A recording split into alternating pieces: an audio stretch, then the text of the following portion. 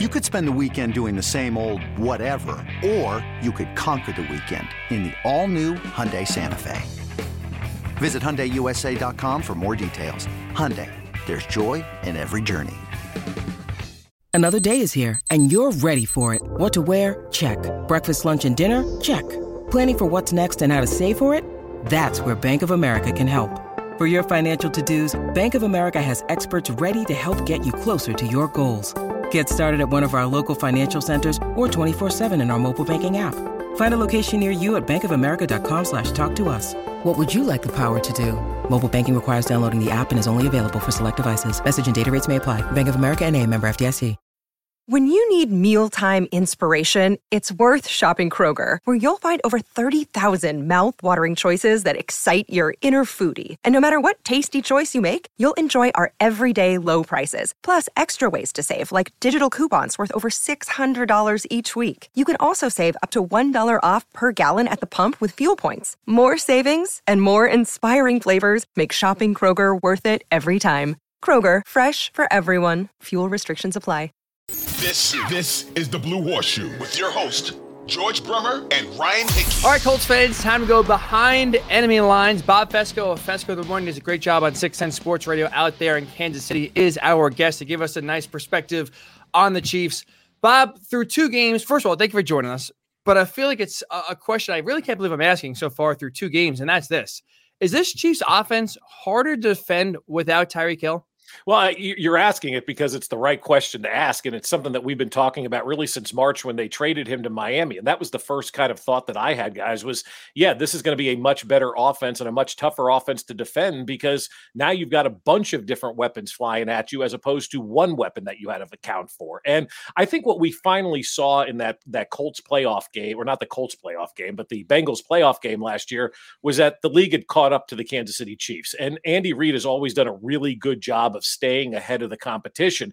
And I thought the Bengals in two games, the regular season finale game and then that AFC Championship game, I think they did a really good job of putting out a blueprint on how to defend the Kansas City Chiefs. And so they had to go out there and kind of stay one step ahead of the competition. And they went out and traded Tyreek Hill, got a lot back in return, obviously, for him, added new wide receivers to the mix. And now all of a sudden, instead of one or two weapons, you got 4 or 5 weapons you can go to. Along those same lines, is Mahomes playing with a little bit of a chip on his shoulder? I mean, there were some questions, and I know he kind of bristled about that in the offseason. It looks like he playing like a guy with something to prove. I've never seen somebody carry a grudge better than I do, and Patrick Mahomes does just that, and he does it subtly, right? He's not out there telling everybody he's, got this grudge or anything like that, but, he takes notes, he writes these things down, and, when he has to, he lets it fly. Like a couple of years ago when he was ranked the 4th best in the NFL, he counted on his fingers, and then, counted on, I guess it was against the Chicago Bears, we counted up to 9 of how many people were taken ahead of him in the draft. So, he keeps receipts. There's no question about it. And he is playing with a chip on his shoulder because he had to listen to people say all offseason they weren't going to be as good, and Josh Allen's better and Joe Burrow's better and all of these guys. And really, Mahomes is still the best quarterback in this league until proven otherwise, and nobody's proven otherwise. Bob, these two teams haven't played since 2019, but Patrick Mahomes has a lot of familiarity with this Colts defense in large part because now Gus Bradley, was with the Chargers, was with the Raiders, now is with the Colts. Mahomes has just dominated this matchup, 17 touchdowns, 2 picks going against the Gus Bradley defense. What's made this matchup so one-sided in favor of Mahomes and the Chiefs offense? Well, I saw that stat today. I think he's like 6-1 against Gus Bradley-led defenses, or 8-1, something like astronomical like that. You're like, wow, okay, that's a pretty cool stat. I think you can go and pull that stat, though, for any defensive coordinator and say Mahomes has thrown 17 touchdowns and 1 interception. Like, he just dominates everybody. I don't think it's something that Gus Bradley should look at and say, man, I can't figure out a way to stop Mahomes. This league can't figure out a way to stop Mahomes. And that's why I love these first 6 games of the season, because they're going to be like that. There's literally nothing on tape, of what they're doing from an offensive standpoint. You look at what happened last Thursday night against the Chargers. You had Jalen Watson score a touchdown. You had a defensive back obviously go pick 6 for a touchdown. And Jerick McKinnon. I mean, who's planning for that, right? Who's planning for Jerick McKinnon and Jalen Watson? That's what's so great about these first 6 games. And that's why I think the Chiefs have such an advantage, because they know what they're going to do offensively, but defensively, nobody has a clue of what they're going to do. There's nothing on tape with these guys. I'm wondering from the outside looking in, a team like the Colts had high expectations coming in, obviously played extremely poorly in the first 2 weeks, behind enemy lines. Are you more confident because of how poorly the Colts have played? Or are you more concerned that this could be the week that they finally start to look like the team that they were expected to be? Well, you're talking to the wrong guy on that. I pick them 17-0 every year, and people go, "What are you, out of your mind?" And I always pick them to win 35-0. But I think this is a game where you lose last week to Jacksonville 24-0 or whatever it is, right? That's a losing team right now. And Dick Vermeil had one of the great lines when he was coaching here: "Keep losing teams losing," and that's what the Chiefs need to do. And they've done a really good job of doing that over the years. I mean, you see teams, look, the Buffalo Bills last year lost to Jacksonville. That ultimately cost them home field advantage throughout the postseason. You've got to take care of the teams when they're down and stomp on their throats. And I think the Chiefs do a really nice job of stomping on throats, especially with teams that are in the position that it seems like Indianapolis is in right now. And, I guess I have egg on my face because I like Frank Reich. I thought Matt Ryan was going to be a good addition, and it just doesn't look like it's working out. Now, it is very early in the NFL. We know all that. But going into week 3, it sure seems to me like the Chiefs have a huge advantage in this one. That they do, Bob. And like you said, that Chiefs offense is clicking right now, or the Colts offense just right. Pitiful, absolutely pitiful. But going back to Kansas City's offense, one thing that's interesting is obviously now with Tyreek Hill gone, like Travis Kelce is like the main focal point in offense. When you look around, Patrick Mahomes has spread it to, I believe, 11 different receivers have caught a pass so far in the first 2 games. If the Colts, let's say, go into Sunday and say, we are not allowing Travis Kelce to beat us, we're taking him away, who is the one guy that you think that could really benefit and could kind of step up and have a big game if it's not going to be Travis Kelce? Well, I'd like to see it be a combination of Juju Smith-Schuster and MVS because we haven't seen either one of those guys really have that big game yet. Again, 2 games into the season. I think sometimes we set these grandiose expectations because everybody plays fantasy football and we think every receiver should go for $150 and 5 touchdowns each week. That's just not the case. But I'd like to see these 2 guys really step it up and show kind of what we can expect, because right now Juju Smith-Schuster and Valdez-Scantling are 2 guys that you look at and you go, I'm not really sure what I have here. I know their names. I'm familiar with who they are because they've, had pretty good career, but I'd like to see them kind of step it up and make some plays. I think maybe this will be their week to do that if they try to take Travis Kelce out, but that's like impossible to do. I mean, I'm not playing defensive coordinator here or anything like that. And sometimes we feel like we do that each week on the radio. Like Travis catches the ball and he'll fake left and then go right. He's like a guy down in the post every single time. And no one has an answer for it. He's gotten better with age. Obviously there's so much focus on this Kansas City offense with good reason.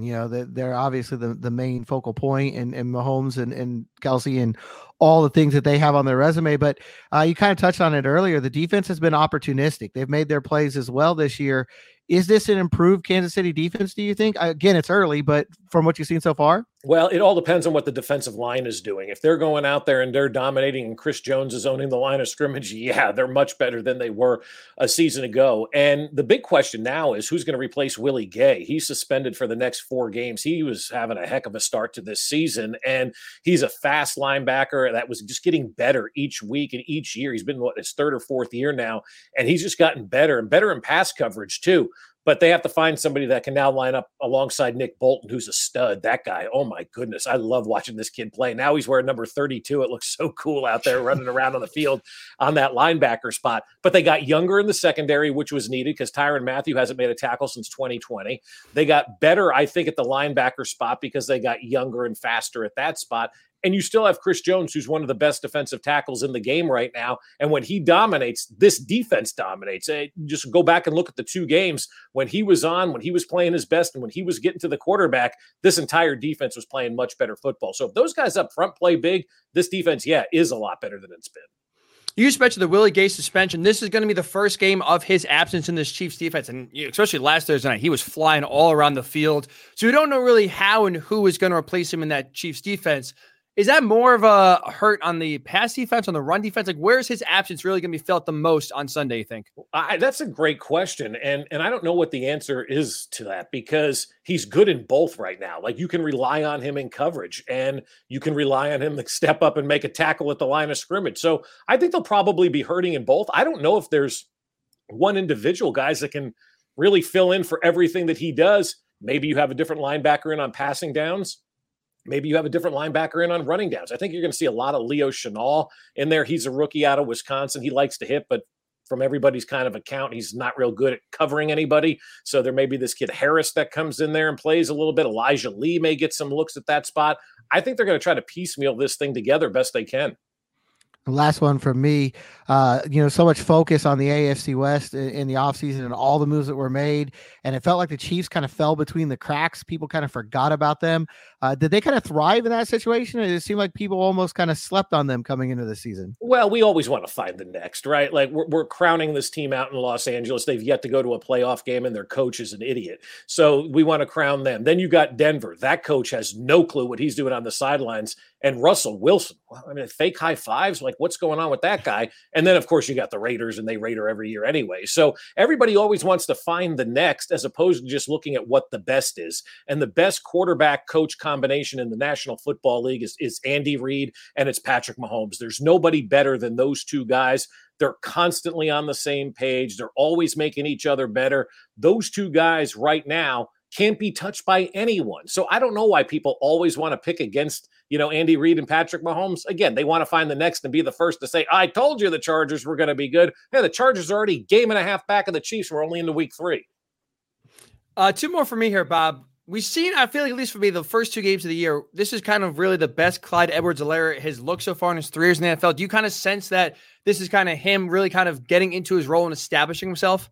God, I hope so. And we were saying before the season, like you got the opportunity for that 5th-year option after this year. And I'm not picking it up on Clyde Edwards-Helaire because he's a running back and he kind of churn and burn those guys, but he's looked really good. I've been really impressed with what I've seen out of him, both in the run and the pass game. I still want to see him involved more in the screen game and see what he can do out there. And hopefully that'll come with time. But he's looked as great as he's looked ever on this team. And finally, Bob, I think me and George, I'll speak for George here as well. I think we both expect the Chiefs to run up the scoreboard here in Lucas Oil Stadium in the home opener, really give it a good workout. But I'll ask you this. The Colts win on Sunday if the Chiefs don't show up. They cancel their flight, or something weird happens, right? Something weird happens. Food poisoning? Food poisoning would be one, or Patrick Mahomes throws 3 interceptions and they're all pick sixes or something like that. Like, I don't think the team's overconfident, and they never will be overconfident. They understand, what's in front of them, and they understand every game matters, especially AFC games, and this is an AFC game. So I think they'll win, and I think they'll win going away, but I don't think it's going to be one of overconfidence. And, like I said, if Patrick Mahomes has like ill-advised turnovers, that's probably a way Indy wins this game.